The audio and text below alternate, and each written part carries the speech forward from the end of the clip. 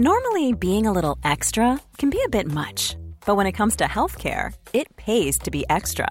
And United Healthcare makes it easy with Health Protector Guard fixed indemnity insurance plans. Underwritten by Golden Rule Insurance Company, they supplement your primary plan, helping you manage out-of-pocket costs without the usual requirements and restrictions like deductibles and enrollment periods. So when it comes to covering your medical bills, you can feel good about being a little extra. Visit uh1.com to find the Health Protector Guard plan for you.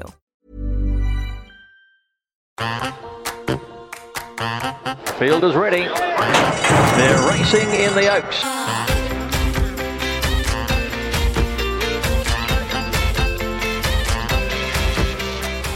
Hello and welcome back to Ladies Who Punt, the podcast that aims to decode the sport of horse racing one topic at a time. My name is Fiona Blair and here with me is Grace Ramage. Hi Grace. Hello Fee, and hello to everybody who is listening. Thank you for joining us on another episode of Ladies Who Punt, and it is an exciting time because we have another extra special guest this week, and our episode is all about the role of a track work rider in a racing stable. Yeah, it's a really fabulous interview that we've got today with Nora Luby, who is a senior track work rider within the racing industry, and she does such a great job of shedding light on the role track work riders play and what it's like to be on board some of these really high class horses in their work.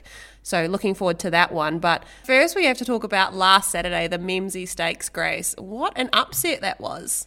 It was a surprising result for me, but I know that lots of people actually thought that Snap Dancer, the winner of the Memsie Stakes, had a good chance in the race. She was the sole leader, like she was always going to get a really soft lead and sort of be out there on her own and really hard to catch, and that's exactly what transpired. She just wasn't one of the ones that I thought would necessarily be fighting out the finish. We did cover some of the races, and in particular the quaddie legs of Memsie Stakes Day. And Fee, we picked our quaddie and we put our quaddie on and we didn't get it. Shock horror. Surprise, surprise. This week, looking towards Fee and Stakes Day, we will be previewing the Chautauqua Stakes after our interview with Nora. And the last thing we have to touch on before we get into that interview is our race day meetup for Moya Stakes Day, 23rd of September, Friday night lights at Moonee Valley. It's going to be great.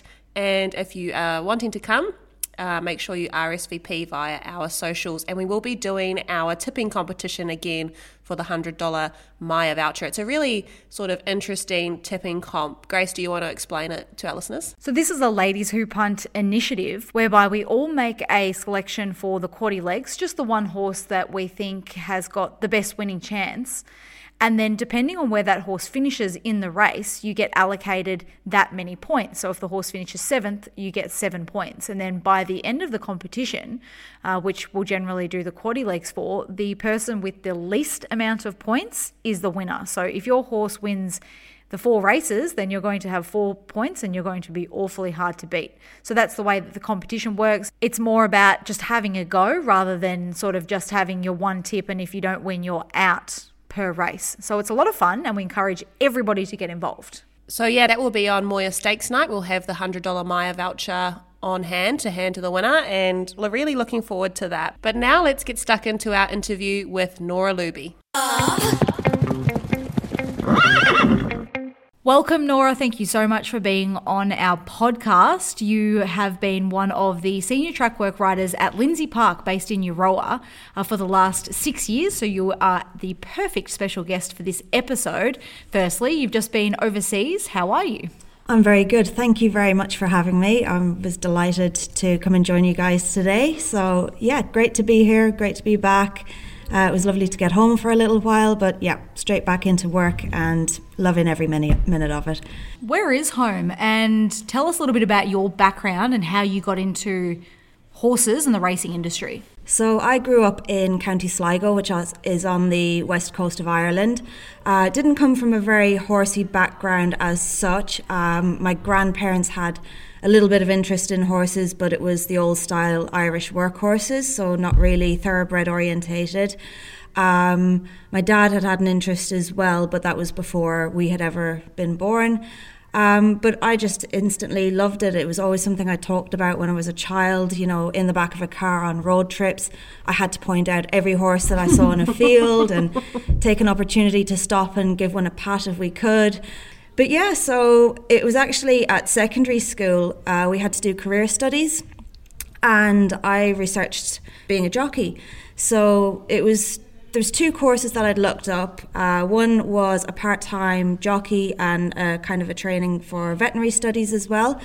But that was a lot of time at school, which I was kind of coming to an end of enjoying at that point. And the second option was the Racing Academy in Ireland, in Kildare.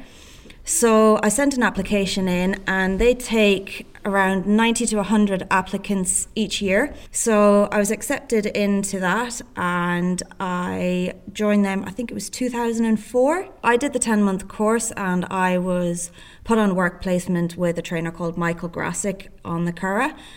And shortly after joining him, I went about looking to apply for my apprentice license. So I took out my flat jockey apprentice license with Michael, and that allowed me then to start riding competitively in races.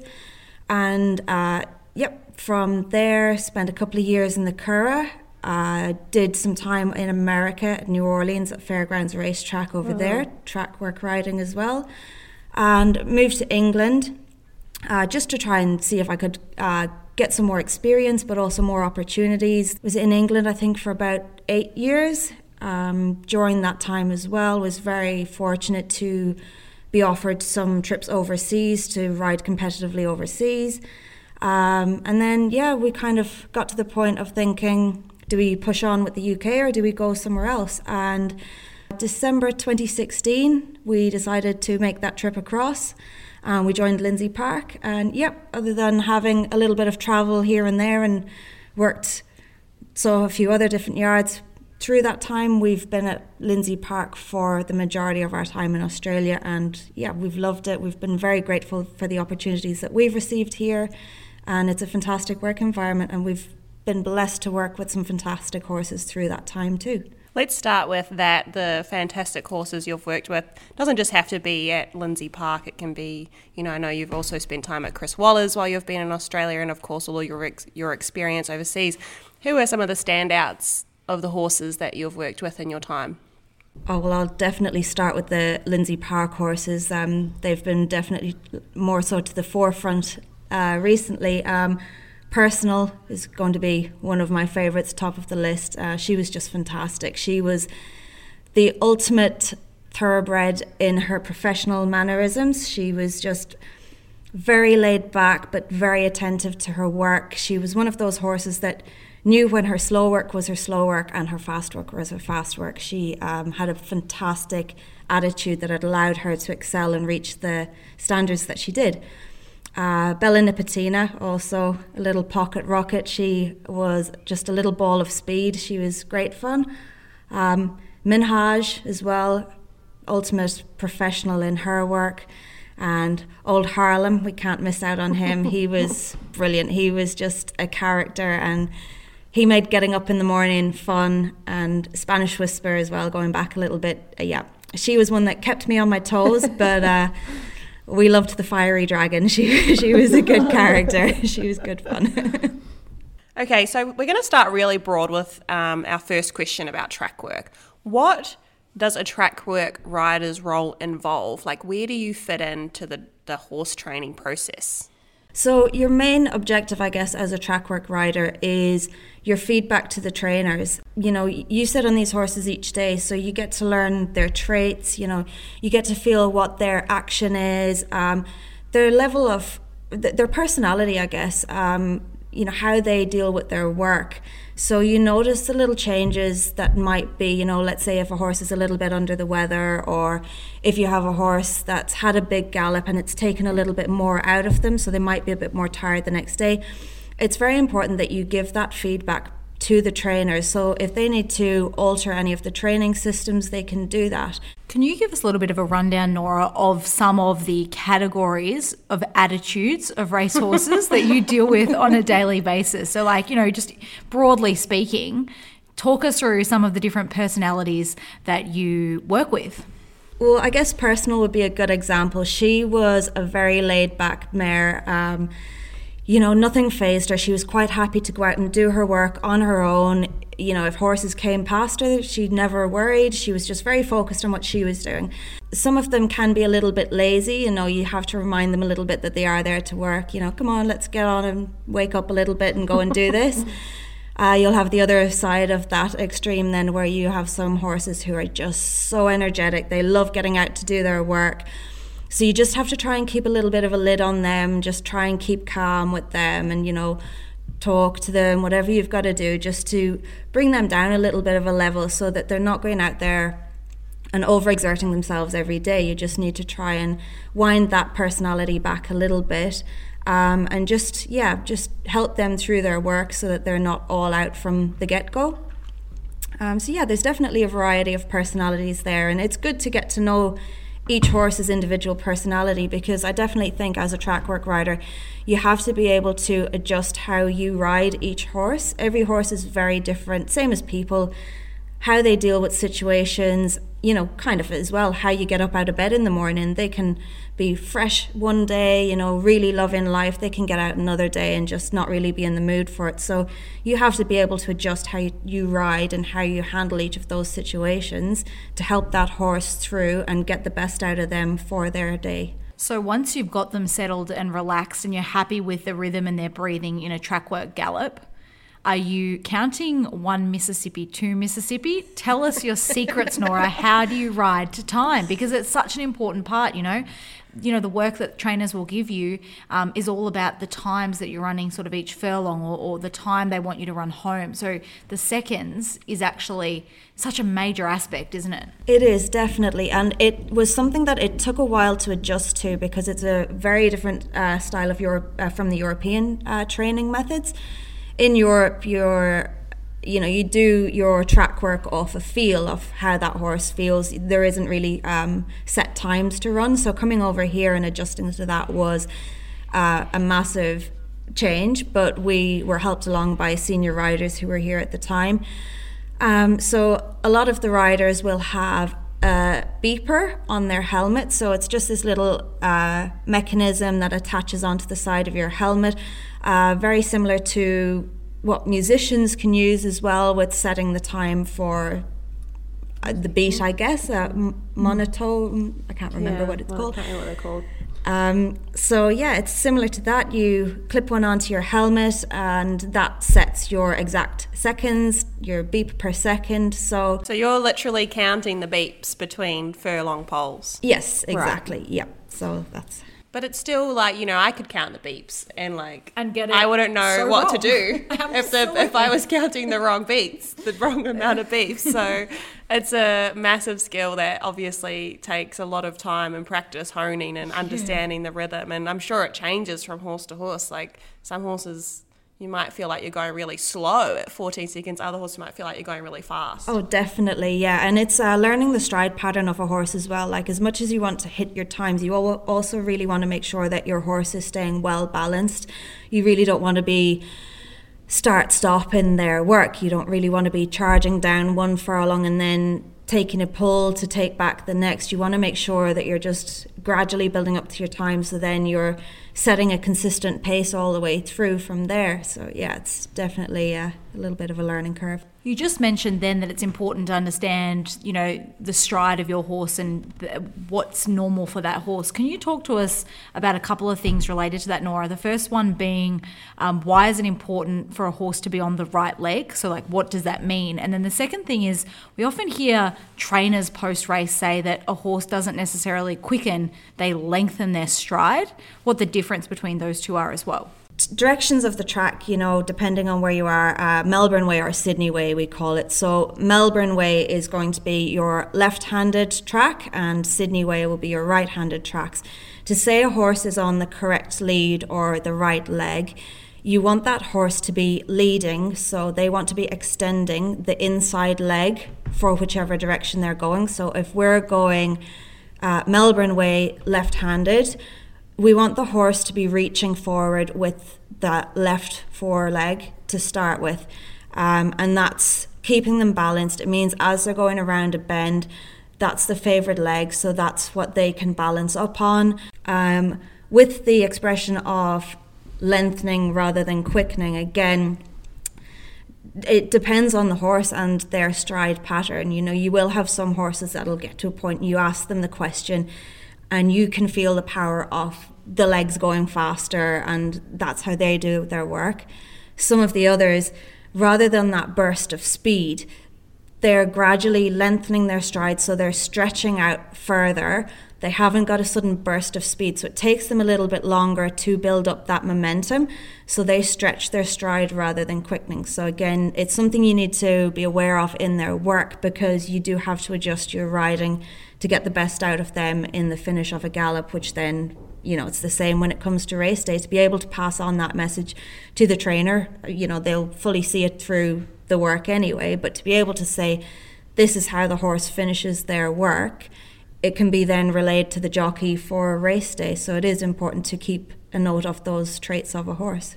And another thing that we hear about, Nora, often is that, you know, a certain jockey or a certain rider might have soft hands. They've got good hands. What does that mean? So that's got to do with the contact that you keep on the reins going up to the bit in the horse's mouth. You know, at the end of the day, yes, the bit is there for control, for steering. It's your braking system. So, yeah, you don't want to be overly heavy on that horse, because at the end of the day as well, it's their mouth. It's a sensitive part of the horse. So you have to be able to kind of give and take with your hands. So be that, you know, you don't want to be heavy-handed and pulling them around. You want to be able to, if they stretch and ask for a little bit more rein, you want to be able to soften your hold to let them do that as well. You don't want to be too heavy on them or too forceful. You want to be able to make sure that they can relax and soften through that bit.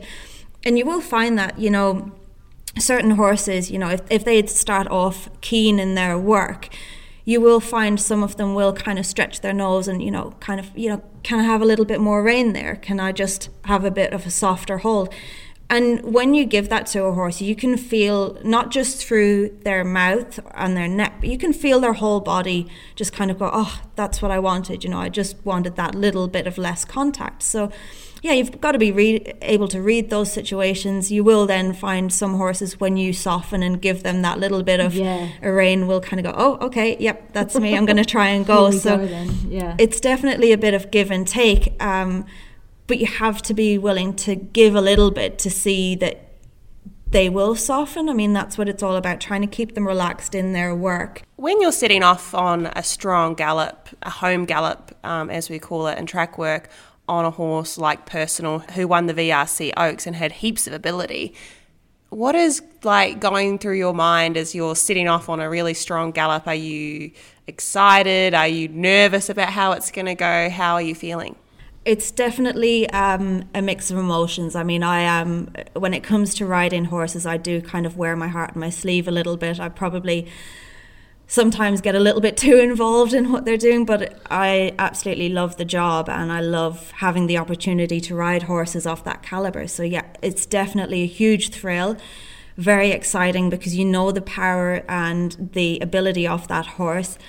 Definitely, I do get a little bit nervous at times, more so because I would hate for anything to go wrong in a situation, and you want to look after that horse as best you can. So, yeah, you want to make sure that they get safely through their work.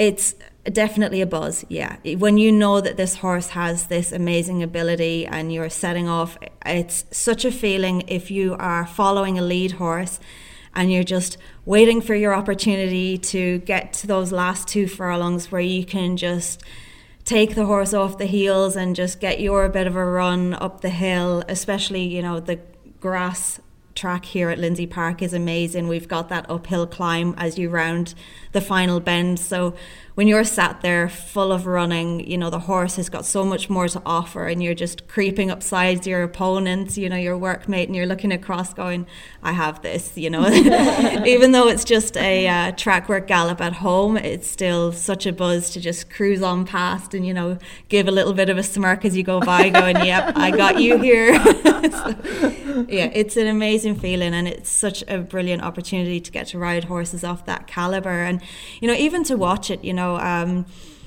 I pulled up at the top of the track earlier this week and just happened to look down as there was a very important gallop coming up the grass, and you know, you watch the horse in behind, you know, from kind of 3 furlongs out, and you can see that horse progressing, and you're just so excited to see how they finish off, and you're like, oh, you know, this is what it's all about, you know, the love of the horse, and to see that ability that they can offer, and to see that the horse enjoys it so much as well. You know, they know their work, they know what they're doing, and they're just delighted to get that opportunity to quicken and to kind of show off as they go past their opponent.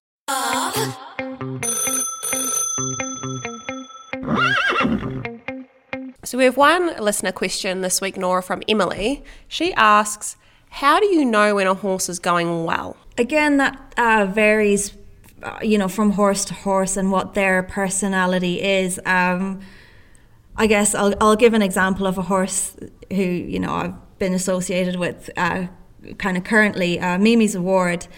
Mimi is another horse who loves her work. She's quite happy to just casually walk out. Nothing really phases her massively. You know, she'll go do her work. She's, you know, quite a professional about it. You can really tell when she's feeling excited and feeling fresh. She has got a certain point on each of the slow tracks where you will be cantering along nice and quietly, and out of the blue she'll always give you warning. That's a good thing. She'll always let you know she's going to do it, but she will put in about 2 or 3 jumps through the air and kick up her heels. But she's great because she'll always like flick a little ear back, like, okay, you ready? Are you holding on? I'm going to do it now. And it will be the same spot on pretty much each of the laps that she goes round. And that's such a good feeling because you can tell she's excited and she's happy. So it makes me laugh. Like she'll land, you know, now and then you're like, okay, that one was a big one. Let's just stop that. But from horse to horse, you know, some can go out there and it'll just be a little fresh moment. It could be a little kick up of the heels, or they might suddenly, like what I say, they start seeing ghosts. So whereas they might casually walk out and canter around most days, they'll suddenly see shadows in the hedges that they think they've got a spook from, or again, Harlem, when he was fresh and well, he had a big head roll. He'd throw his head around on the way out to the track. So yeah, you kind of pick up on little traits where you go, oh yeah, this horse is feeling good. This horse is happy in itself today. I think people will find it really interesting that the biggest signifiers that you've sort of pointed out are actually the horse's you know, emotional and mental well-being. It's not that they're running certain times or breaking their last record. It's just how they're feeling within themselves and how they're behaving. Like, that's the best signifier to you on how they're going. Well, thank you so much, Nora, for being our special guest on our track work episode. You have really provided us with some excellent insight. Like, I think everybody would have learned a lot in the way, especially that you were describing certain feelings or the way that you go about doing your job. So we really appreciate your time. Thanks so much. Thank you very much for having me. It's been great. Millions of people have lost weight with personalized plans from Noom. Like Evan, who can't stand salads and still lost 50 pounds. Salads generally for most people are the easy button, right? For me, that wasn't an option. I never really was a salad guy. That's just not who I am. But Noom worked for me. Get your personalized plan today at Noom.com. Real Noom user compensated to provide their story. In 4 weeks, the typical Noom user can expect to lose 1 to 2 pounds per week. Individual results may vary. Want flexibility? Take yoga. Want flexibility with your health insurance? Check out United Healthcare Insurance Plans. Underwritten by Golden Rule Insurance Company, they offer flexible, budget-friendly medical, dental, and vision coverage that may be right for you. More at uh1.com.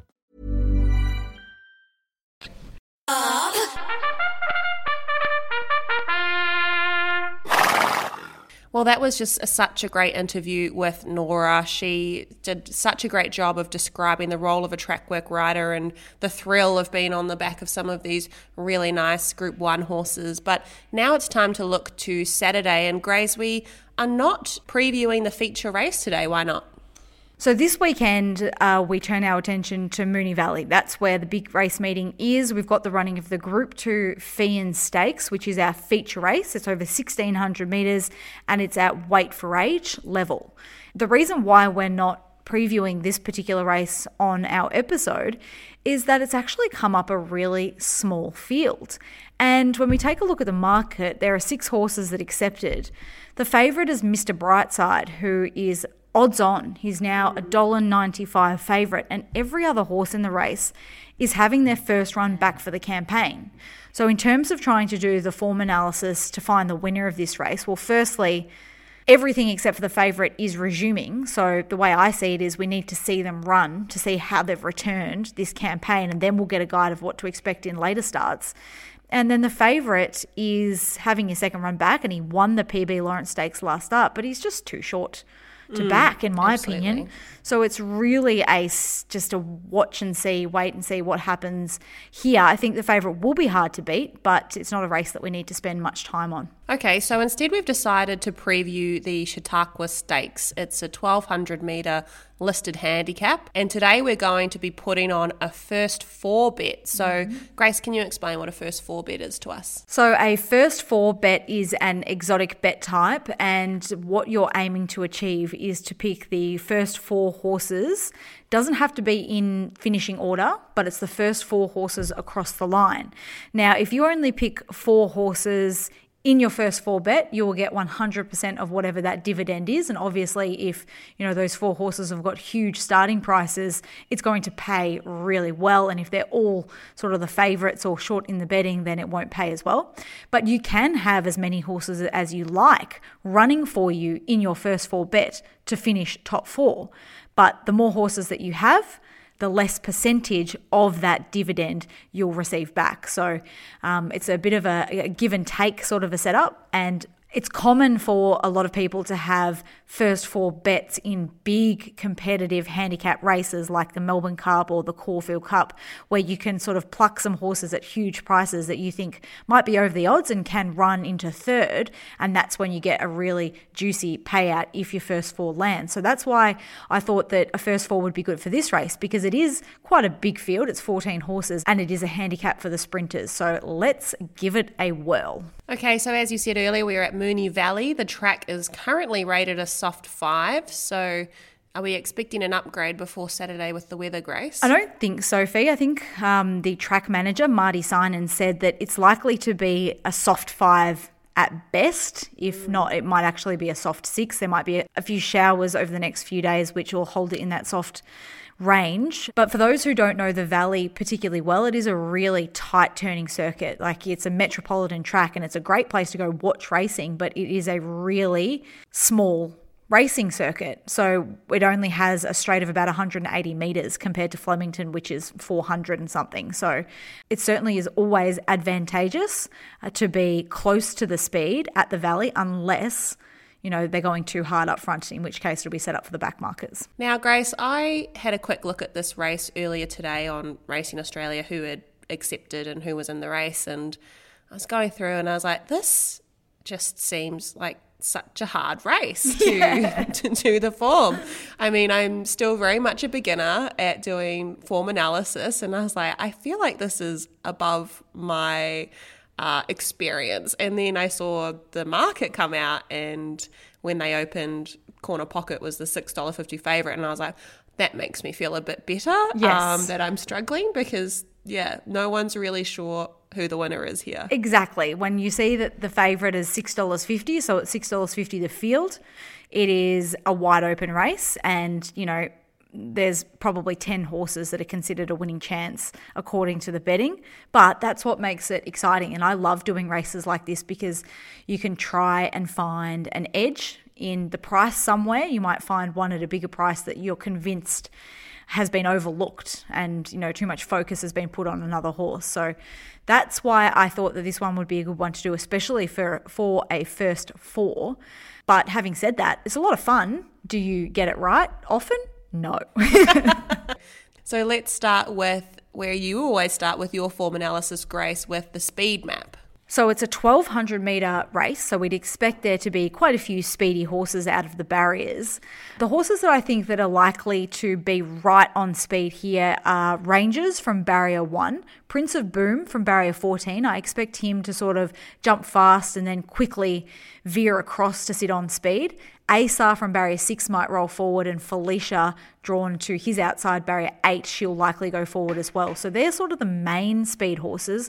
A horse like Corner Pocket interests me because he loves to sit on speed, but he's only first up, and he's first up at 1,200 metres, whereas last preparation he resumed at 1,400 metres where he led. So I'm just not convinced that the tactics on Corner Pocket are going to be from barrier 7 to sort of really bang him out of the barriers and put him on speed. They might just be a bit more conservative and sort of sit off the speed. So all in all, when it comes to the speed map, I think it's going to be a pretty even tempo. And when I say even, I mean it doesn't really favour anyone in particular.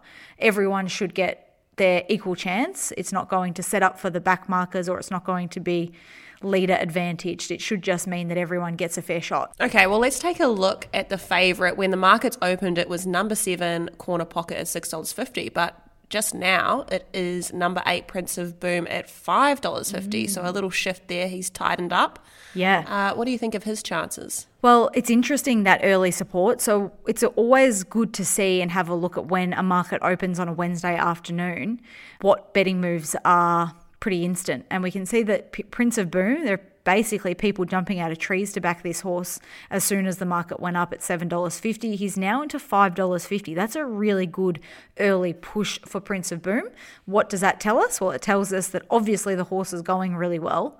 And, the connections or the stable or people that know or in the know of this horse's campaign think that he's got a great winning chance on Saturday. So already we take a lot of confidence out of that for Prince of Boom. I think as well his travelling down from Queensland means that his trainer Rob Heathcote is quite confident about his chances. It's a big trip to make for a race, and he's obviously brought him here for a reason. Yeah, and we've seen actually already over the last couple of weeks quite a few Queensland horses come down and win, like Shooting for Gold last week. He's trained in Queensland, and we saw Uncommon James, a horse, another Queenslander, a few weeks back win the listed Regal Roller Stakes. So these horses are coming down and they are performing to expectation. So we certainly can't overlook Prince of Boom.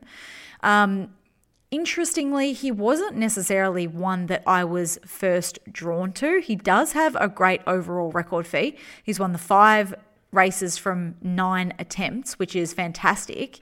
And he does love the 1,200 metre distance. But he is one that is sort of up and coming. He raced in 3-year-old class last preparation. He won the big rich race on the Gold Coast for the 3-year-olds called the 3-year-old Guineas. And he was a $2.70 favourite there. But that's a restricted race. Like, the opposition wasn't anything like what he's going to face here. Well, Fee, I think that given that we've seen the $7.50 into $5.50 market move within the first couple of hours of betting opening, we might be underestimating this horse. He might have taken great improvement from his last campaign. He might be ready to take the next step. So let's have him in our first 4 to be safe. Sounds good. Now let's move on to the second favourite. It's number 7, Corner Pocket. Corner Pocket is another horse that is first up in this race, and another horse with an outstanding overall race record. So this horse has had 12 starts. He's now a 6-year-old. He has won 8 of them and finished second or third another 3 times, which means from 12 starts, he's only missed the placings once. He is very consistent. He is a good horse. He just always fronts up. My only query with Corner Pocket is that last preparation, so it was in the autumn, back in February of this year, he actually resumed. He had his first run for the campaign over 1,400 metres. He won that day. He sat on speed, had a light weight and was very good. And then the next start he went out to 1,600 metres. Now, this preparation, he's kicking off over the 1,200 metres.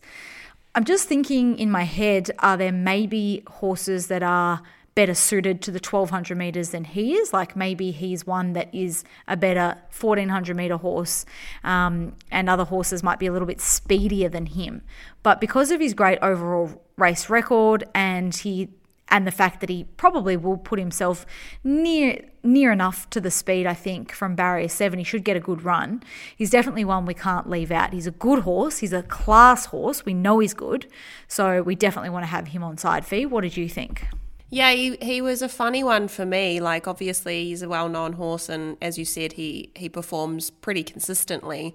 I did go back and watch his last jump out, and I wasn't blown away.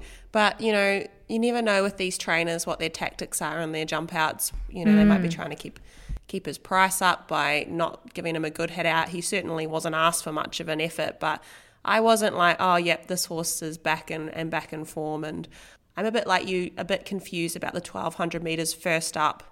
I'm wondering if this is going to be more of a third trial run for him.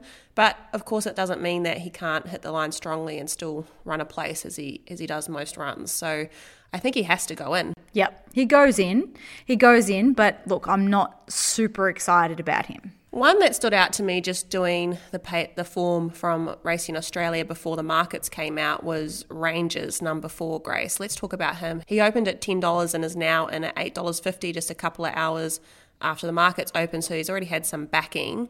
What are your thoughts on him? Yep, so he's another one that's been well backed, which is great to see. We love to see that early market push. I really like Rangers on Saturday. I think that he would probably be my top pick in this race, and it's for a number of different reasons. So while we can see lots of horses here are resuming, Rangers has basically been racing all through the winter. He's had plenty of starts, and over a sprint distance, you know, race fitness isn't necessarily as important as it is over a staying distance, but he's in good form. We know what he's putting up at the moment. You know, we can expect to see a similar performance to what we've seen from him over the last few months. So it makes it easy to sort of know the level that he's going to race to.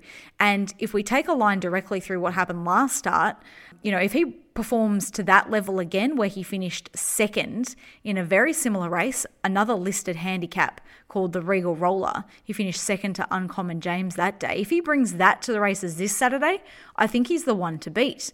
What I also like is that in this handicap, he gets in with 56.5 kilos, which is certainly a winning weight in a race like this. And I really like barrier 1 for him because he can sit just behind the speed. That's where he usually likes to map, on or behind the speed. He can get a really cruisy run. He likes soft tracks. So he just needs to find a gap, and I think he'll be hard to beat, Fee. Yeah, I think if he has any improvement out of his last start, he's certainly got a really good chance. Coming second to Uncommon James, you know, he's a very good horse, so that's good form for him coming into this race. And yeah, I just like the run. I like that he's fit. Like, we're still at that part of the spring where there's horses that are up and running and fit versus the ones who are first up, and I'm keen to get behind the ones that have a bit of fitness on their side. So he definitely goes into the first 4. So now we're going to take a look at 2 horses, Fee. Let me describe to you why I think we need to put them both in our first 4.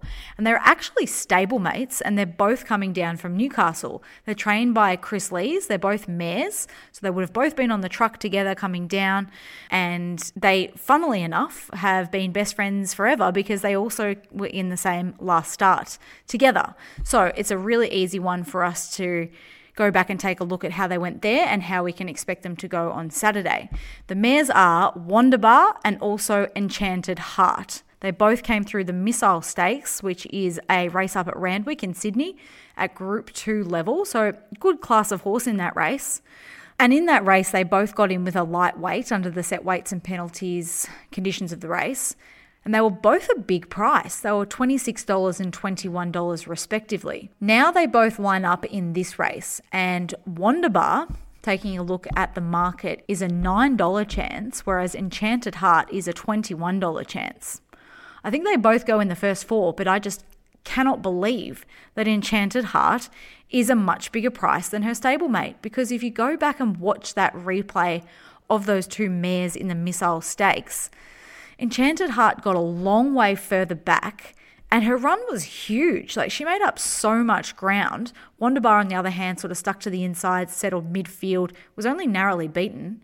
Enchanted Heart finished a few lengths off her, but if you swap the runs, I think you'd swap the results, and that's the key, because this Saturday from barrier 5, I think Enchanted Heart can settle so much closer. They only sort of snagged her back from the wide barrier. You might think she's a back marker, but they just have been racing her in that pattern due to wide barriers in the past. So Jai McNeil goes on barrier 5. I think she's way over the odds. And in fact, I am pretty keen to actually just have a little bet on her, 1 by 3. So she's $21 to win $6 the place. And I think she can run really well on Saturday. Little side bet there as well as the first 4. It sounds like a good one. You've made a very good case for her. The last horse I wanted to put in our first 4 bet was number 13, Calypso Rain. He's coming off a Group 3 win at Morphettville 3 weeks ago over this distance. It was on a heavy track and he has travelled, but I do like that this horse is fit, up and fit. He is one that I would like to see in the mounting yard on the day, just because I'm a bit concerned about that heavy 9 run and then the travel, if those 2 factors have taken a bit too much from him. But I think from his form, he has to go into our first 4. Thoughts? Yeah, he was a really good winner of that Group 3 race in Adelaide last start, and he just keeps winning as well. Like this campaign, he's had 4 starts and he's won 3 of them, and the other one was a narrow second. So he's racing in great form. I do think that the competition he probably faces here is still stronger than that Group 3 in Adelaide last start, but he's doing a lot right. And if we are on, the worst side of a soft track, we know that he'll thrive in those conditions. He carried 58.5 kilos last start and he now drops down to 54 kilos in this handicap. So there's definitely a lot to like about Calypso Rain. The only negative might be barrier 11, and he's a get back horse, so he might end up a long way back. And if it's not set up for the swoopers to be able to really get into the race over the concluding stages, he might be disadvantaged there. But, he also might be having the opportunity to sort of blend in midfield into the bend and just sort of finish off over the top of them. I can definitely understand why you thought he was a good chance, and I agree he can go in our first 4 for sure. So that's 6 horses for our first 4 bet in the Chautauqua Stakes. It's number 4, Rangers, number 5, Wonderbar, number 7, Corner Pocket, number 8, Prince of Boom, number 12, Enchanted Heart, and number 13, Calypso Rain. Okay, well, that's all we have time for. A pretty long episode today between the interview with Nora Luby and this preview of the Chautauqua Stakes. So thank you for tuning in and staying with us through the whole episode. And hopefully we've been able to help you sift through your own selections for race 7 on Saturday. Next week, we are back with a preview for Maccabi Diva Stakes Day at Flemington. That's going to be a fabulous day of racing. Well, thanks for tuning in, guys. We will catch you next week for a preview of Maccabi Stakes Day. Good luck on Saturday for the Fee and Stakes.